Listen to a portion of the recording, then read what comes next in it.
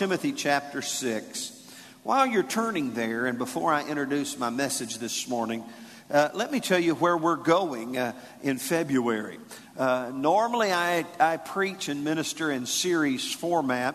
My kind of philosophy about that, not only is it easier for me to stay connected to some consistent flow, but I think it's important for you to grasp a truth. And how many of you know 30, 40 minutes on a Sunday may or may not necessarily get the job done when it comes to lifelong kingdom principles that we need to embrace in our life. So normally I'm a series preacher. And I build on what God is saying, and hopefully that you're growing because of that. So let me tell you where we're headed in February. A number of weeks ago, God laid this passage of Scripture on my heart in John chapter 7, and I began to meditate on it. And then this past week, when I was in San Antonio preaching at the Destiny Church Missions Conference, and my son was there, and he led worship one night. It was just a great time. I love to be able to minister to missionaries. There were missionaries from all over the world, as well as pastors from all over Texas and really all over America. People from Illinois and Wisconsin and different places, all gathered together for this Sunday night through Wednesday night ministry. And got to hang out with Marco Swid, who's the Hispanic pastor, and Lakewood Church, little country church over there in town down there. I don't know if you ever heard of that place, but what a great man, and has made a huge difference in the world. I've had the joy of being a friend with his family and him for numbers of years, and to hear what God is doing in their life. So it was very rewarding and refreshing to me. And in that conference, somewhere in the middle of it, someone quoted this verse in John chapter 7. 30s, I don't have it memorized, but the Bible says Jesus said this. He said, after the feasting, he said, if anyone's thirsty, let him come to me and drink. For out of his innermost being shall flow rivers of living water. Everyone say rivers of living water. And then John says this is what he was talking about. John's explanation. He's talking about the Holy Spirit, who was not yet given because Jesus was not yet glorified.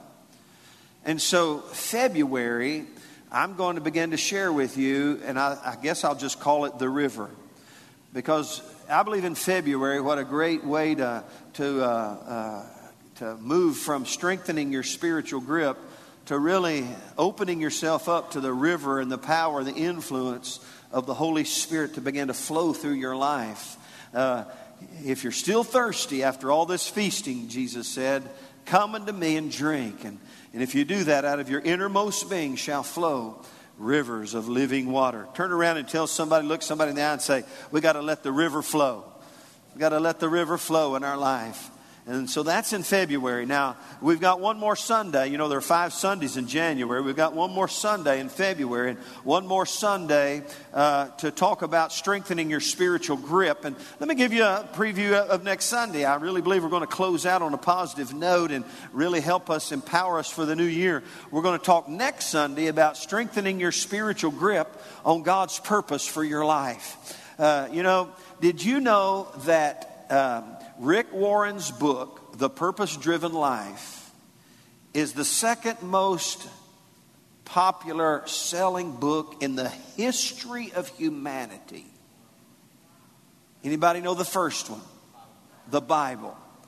So, the second most popular book in the history of the world is a book about the purpose of God for your life.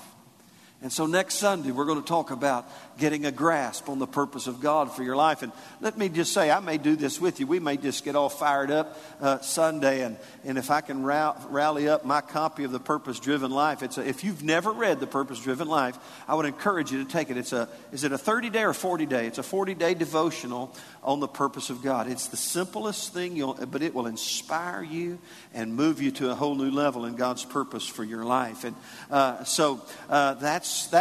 that's next Sunday. So a lot of great things going. In February, we're gonna unleash the river of God in our life, and so I'm excited about that. Are you at 1 Timothy chapter 6? Well, cool. Hold your place there. Let's pray today as we begin to share the Word of God together. Father, we thank you for the reading of the Word. And Lord, may the ministry of the Word today make a big difference in our life. We open our ears to hear and our hearts, Lord, to respond and to obey in Jesus' name. And everyone said, amen. You know, the power of the preached Word is it's just unexplainable. It's not the messenger, it's the message. You know, I appreciate a good messenger. How many of you know, how many of you have ever heard a good message communicated badly? You know, there is something to, a good communication skill. And I try to do my best. But this past week when I shared on Monday night, I had one of the pastors come to me. And it just blew me away because, he said, and I didn't really delve into it. He said, I've just got to tell you, tonight's message in the ministry tonight answered some things for me that I have been concerned about and bugged by and bothered with for years. I'm telling you, Brother Sam, the Word of God changed my life tonight. And then he said these words, I will never, ever be the same. And I went, that was worth a 5-hour ride to San Antonio, Texas. And so I pray that be the case with you today as we talk about strengthening your spiritual grip. How many of you know in 2012 we need to get a firm grip on God in our life? And we've been talking about a number of things. One of the first things I told you, and on January 1 is, as we introduced this series is, in order to get a firm grip on God and His purpose and plan and the faith of God in our life, the first thing we might need to do is let go of some things. How many of you know if you got a hold and a grip on some things, it'll hinder you in your grip on God and His purpose and plan for your life? And there may be some things you need to let go of, and there's maybe some things that you need to shake loose from. There may be some things that have a hold on you. And as we'll read in a few moments, there are people who things have a hold on them, and it hinders them from really getting a firm grip on the faith of God in their life. So everybody say, shake it loose. And let it go. Come on, tell somebody, shake it loose and let it go. Now, I just have to tell you, don't get concerned about the clock today. Everyone say, I don't know when football starts today. Josh, when does football start? 2:00. See, we got plenty of time. So no one panic, amen. I know some of you have been fasting this week. You're going, but Pastor, I haven't eaten beef or chicken or fish in 21 days. Look out. Hey, let's finish strong. I think it'll be good for us. So, we've got to strengthen our spiritual grip on God and shake loose and let go of some things. And then I talked to you about strengthening your grip on your faith. Abraham was a great illustration. It says he didn't waver in unbelief as some did, but was strengthened in faith, giving glory to God.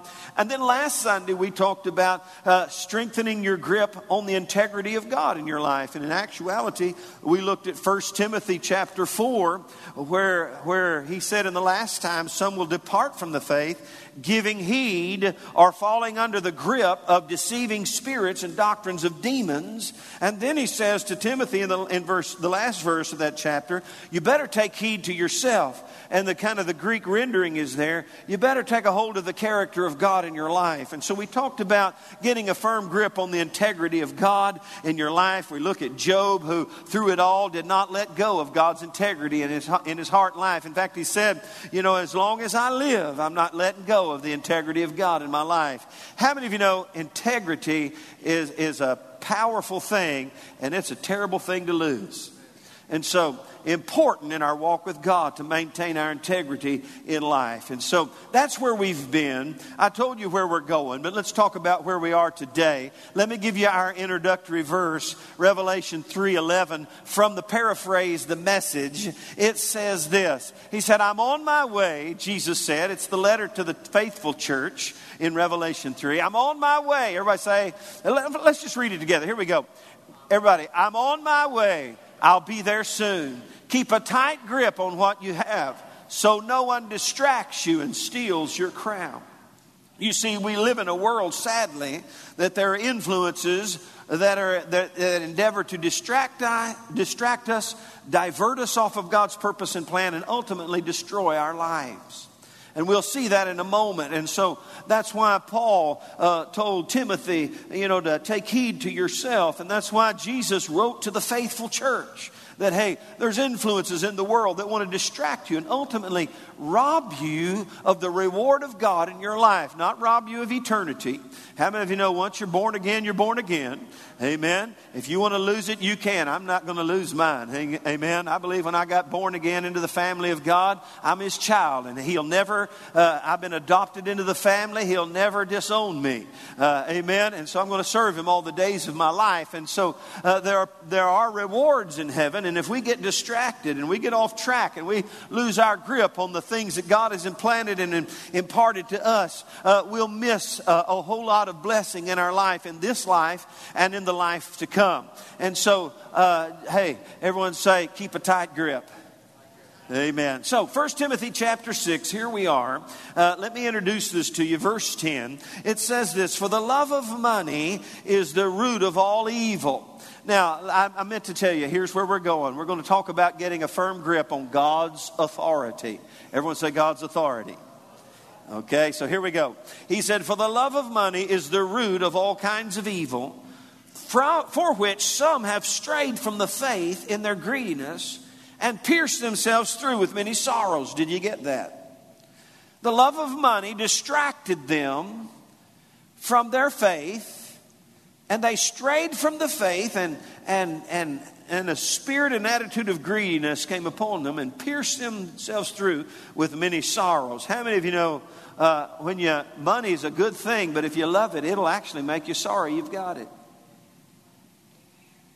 In verse 11, he said, but you, O man of God, flee these things. In other words, don't let that happen to you. Pursue righteousness, godliness, faith, love, patience, gentleness. Fight the good fight of faith. How many of you know it is a fight? To keep a firm grip on your walk with God, you're going to have to do some spiritual battle.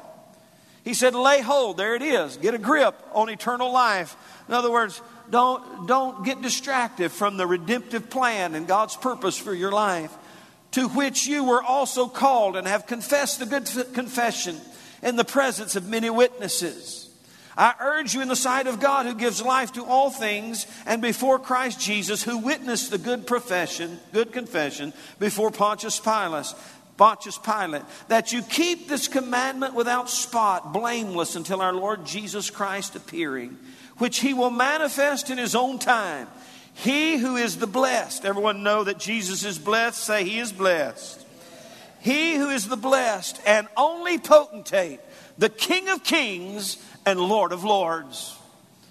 In fact, my Bible tells me that when He returns again, at the end of all things, I think it says on His thigh is written, King of kings and Lord of lords. And so Paul is telling Timothy, he says this about in fact, you know that Paul is getting ready to leave planet Earth, and he's imparting to Timothy, his son in the faith, key kingdom principles. And he talks about a group of people who let the love of money and the things of this world distract them. And he said, you can't do that. You've got to pursue after the things of God. You've got to fight the good fight of faith, and you've got to keep these things and don't let them loose from your life, and hold fast to the commandment of God in your life, and realize that one day soon, you're going to come in contact with the ultimate authority of all things. He's the great potentate, the King of kings and Lord of lords. I love the word potentate. It means final authority and ultimate authority in our life. And he defines for Paul defines for Timothy the principle of God's ordained and authority in his life. He said, let me tell you who's in charge. His name is Jesus. He's the great potentate. He's the King of kings and the Lord of lords. Somebody say, amen. And this morning, the principle, and let me just say, I want to just scratch this. I'd love to do more, but I'm just going to scratch the surface of a very important kingdom principle that all of us need to get a grip on, and that is the authority of God in our life, in and through our life. Because how many of you know we have authority? We'll talk about it in a moment.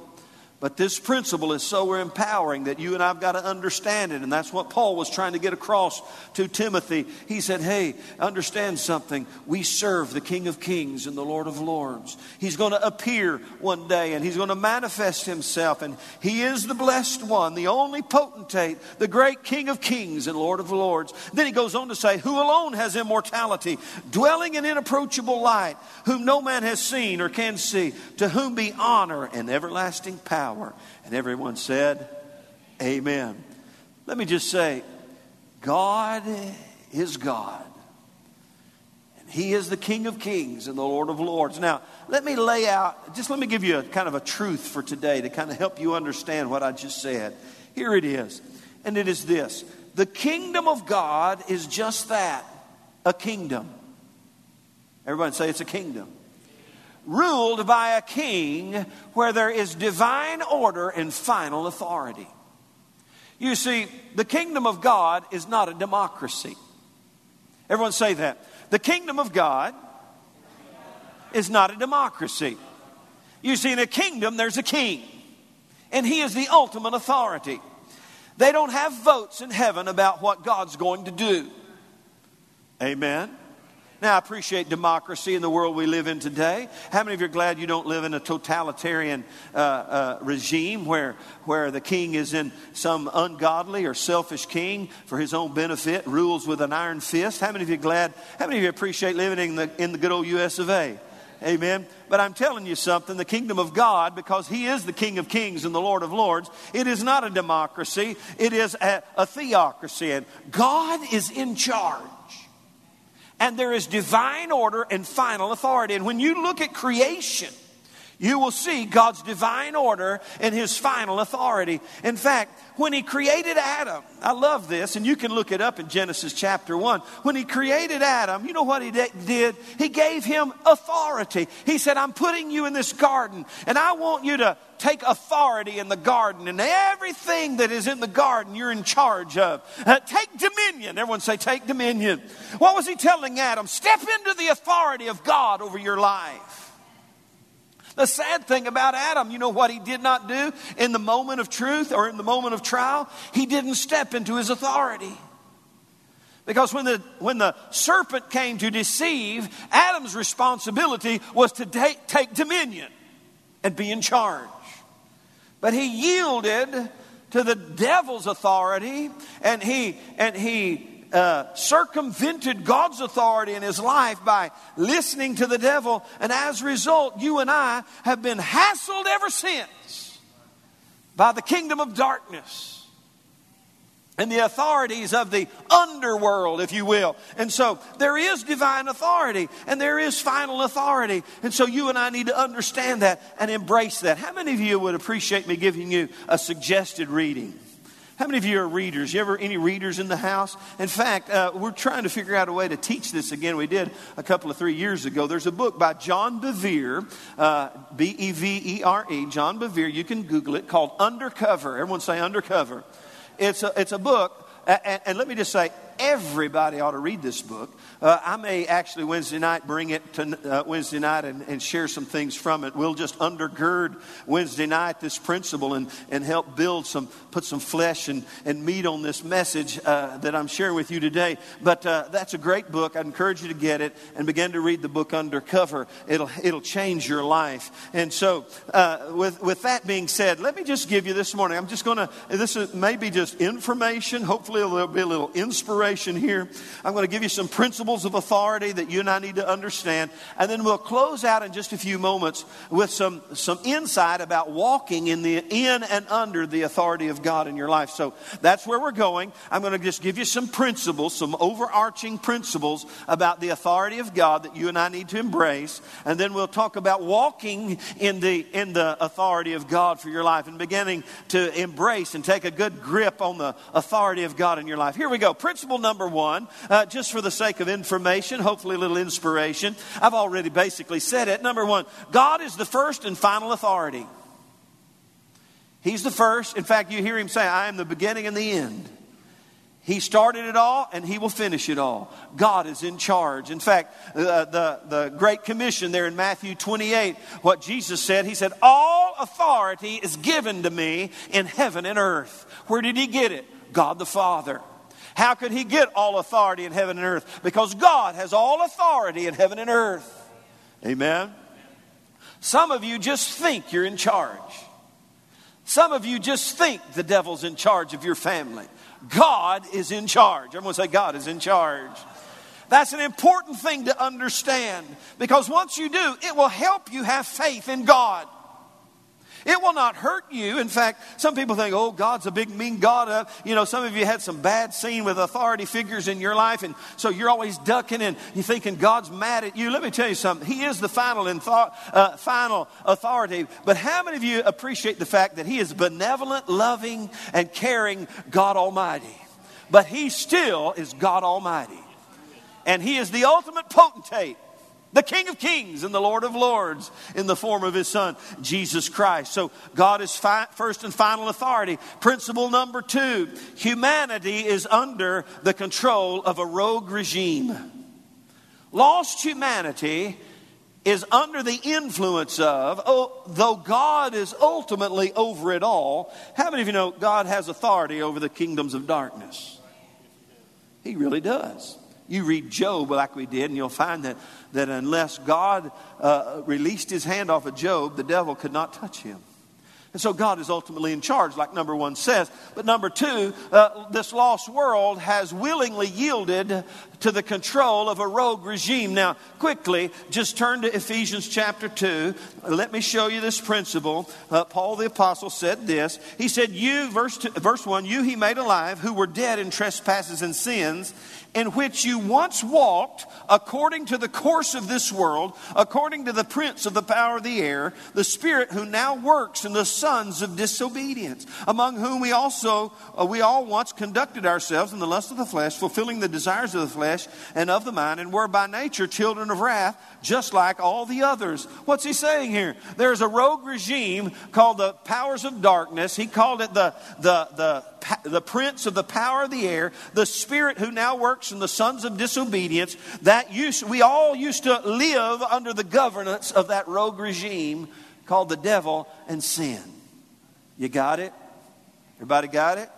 You got to understand that. That's the way the world is. That's why Jesus came. Amen. We'll see that in a moment. In fact, number 3, the third principle of authority that I want you to embrace this morning and just understand, the cross has proven victorious. Everyone say, the cross has proven victorious. In other words, this rogue regime has not committed the ultimate takeover.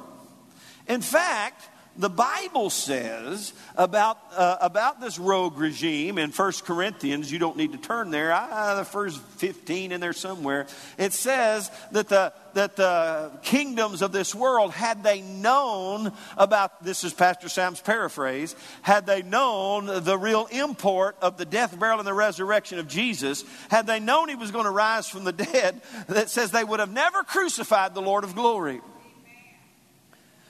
And so the cross has proven victorious. Quickly, let's establish that. Turn to your left and find Colossians. It's just a few pages. Colossians chapter 1. I love, verse 13. I love this verse, these 2 verses. Catch this. He, speaking of Jesus, he has delivered us from the power of darkness and conveyed us or transferred us into the kingdom of the Son of his love. Did you see that? In other words, Jesus has transferred us from the governance of the rogue regime under the influence of the powers of darkness and transferred us into the kingdom of the Son of his love. And verse 14, in whom we have redemption through his blood, the forgiveness of sins. So, everybody say, thank God for the cross. And so, see, the cross delivered us from the authorities of darkness, from the principalities and the powers and the spiritual forces of wickedness in heavenly places, and transferred us into the kingdom of the Son of his love. Look in the 2nd chapter, verse 14. Speaking of the death, burial, and the resurrection of Christ, having wiped out the handwritings of requirements that was against us, which was contrary to us. That basically is talking about a certificate of debt that we owe. How many of you ever been in debt on any level? Okay, probably everybody.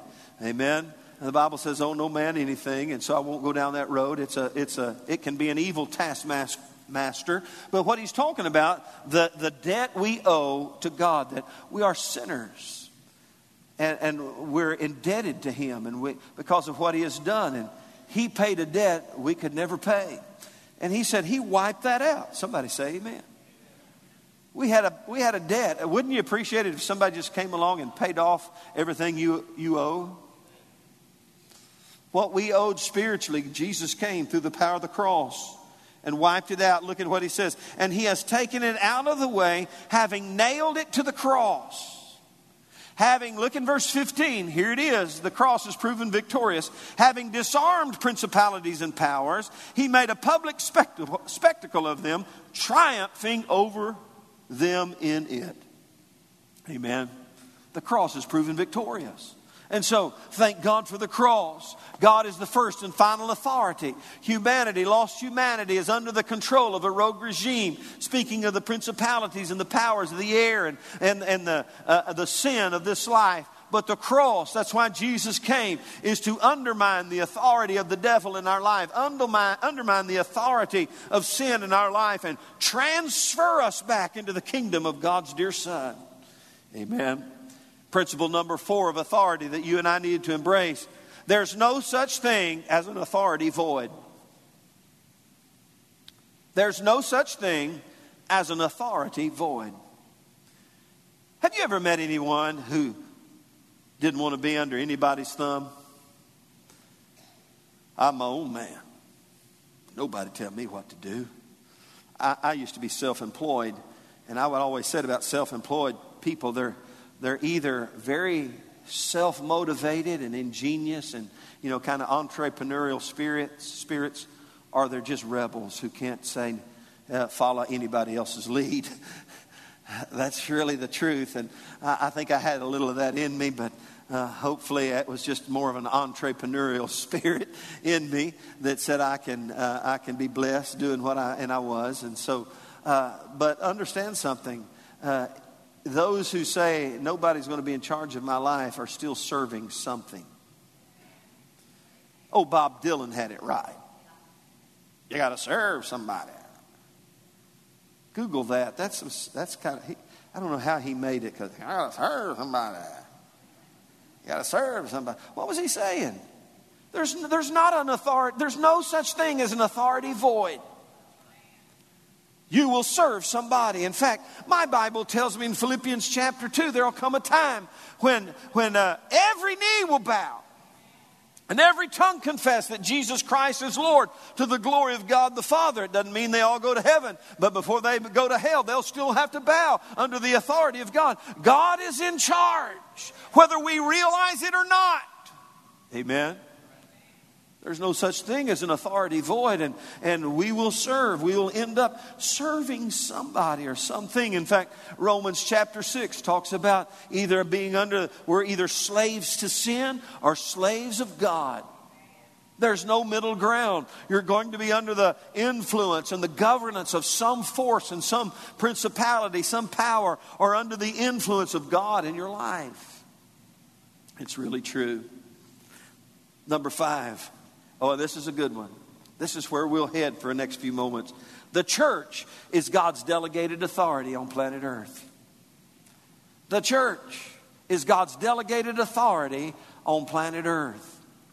Matthew 16 talks about, it's the story of when Peter, when he asked, who do people say that I am? Remember the story? And he said, well, some say you're Elijah, some say you're this, some say you're that. He said, but who do you say that I am? And Jesus said, well, you're the Christ, the Son of the living God. And Jesus said, blessed are you, Simon Bar-Jonah, for flesh and blood has not revealed this to you, but my Father in heaven. And he said, on this rock, speaking of the revelation that Jesus is the Christ, the Son of the living God, I will build my church. Everyone say he'll build his church. On the revelation of who Jesus is, he's the Christ, the Son of the living God, the ultimate potentate, the King of kings and Lord of lords. How many of you know the church doesn't belong to us? The church doesn't belong to the preacher. I'm just a delegated authority.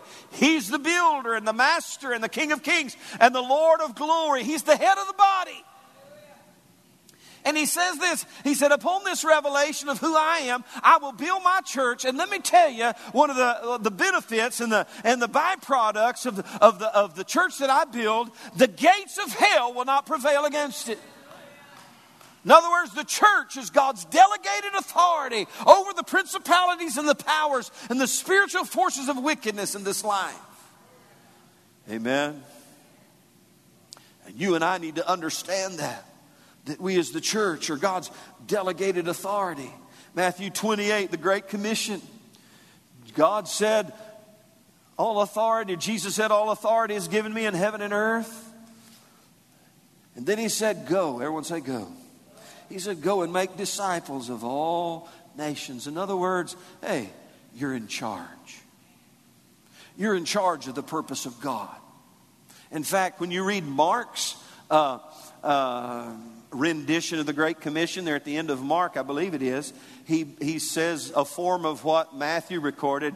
And then he said, one of the signs of this church that God is commissioning, they'll put their foot on the devil and they'll have authority over the enemy in their life and nothing shall harm them. Somebody say a bigger amen.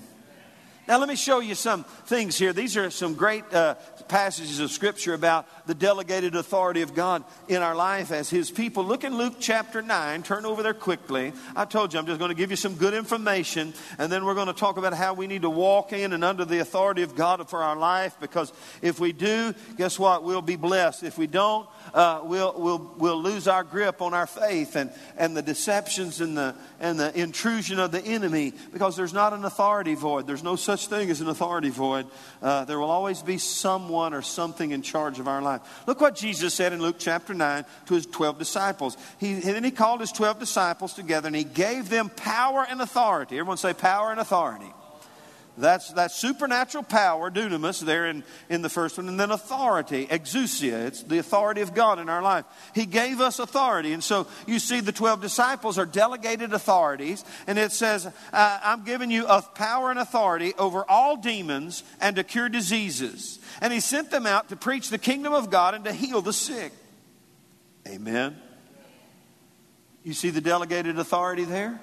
The church is God's delegated authority in the earth. And He gave us authority over the powers of darkness, over all demons. Everyone say all demons. And over the sicknesses, to heal sicknesses and to cure diseases, both spiritually and physically. Now look in Luke chapter 10. It gets better. Verse 1, after these things the Lord appointed 70 others, and He sent them out 2 by 2 before His face into every city and place where He Himself was about to go. And He talked to them about the harvest is truly great, but the laborers are few. And so they did as He said, and they went out. And look in verse 17. Then the 70 returned with joy, saying, Lord, even the demons are subject to us in Your name. And Jesus said, I saw Satan fall like lightning from heaven. Behold, I give you authority. Someone say authority. I give you authority to trample on serpents and scorpions and over all the power of the enemy. And nothing shall by any means hurt you. Amen. Everyone say we have authority. The church is God's delegated authority in the earth. We should not fear the kingdoms of darkness. Why? Because we are God's delegated authorities. And so let me rehearse. God is the first and final authority. Humanity, lost humanity, is under the spell and the control of a rogue regime. But the cross has proven victorious. There's no such thing as an authority void. And the church is God's delegated authority in the earth, set over the kingdoms of darkness, to pull up and to tear down, to undermine the authority that the enemy has ingrained himself in this world. Amen. And so we ought to embrace that today. We ought to walk in the authority of God quickly. I know it's noon. Let me give you 4 things quickly that we can do to walk in God's authority over our life. The first one is this. If we're going to walk in and be recipients of and beneficiaries of the authority of God, we're going to have to learn to walk in God's delegated authority of our life. And number one, and let's move through the slide quickly. The number one, it requires submission. If you're going to be an authority, you've got to be under authority.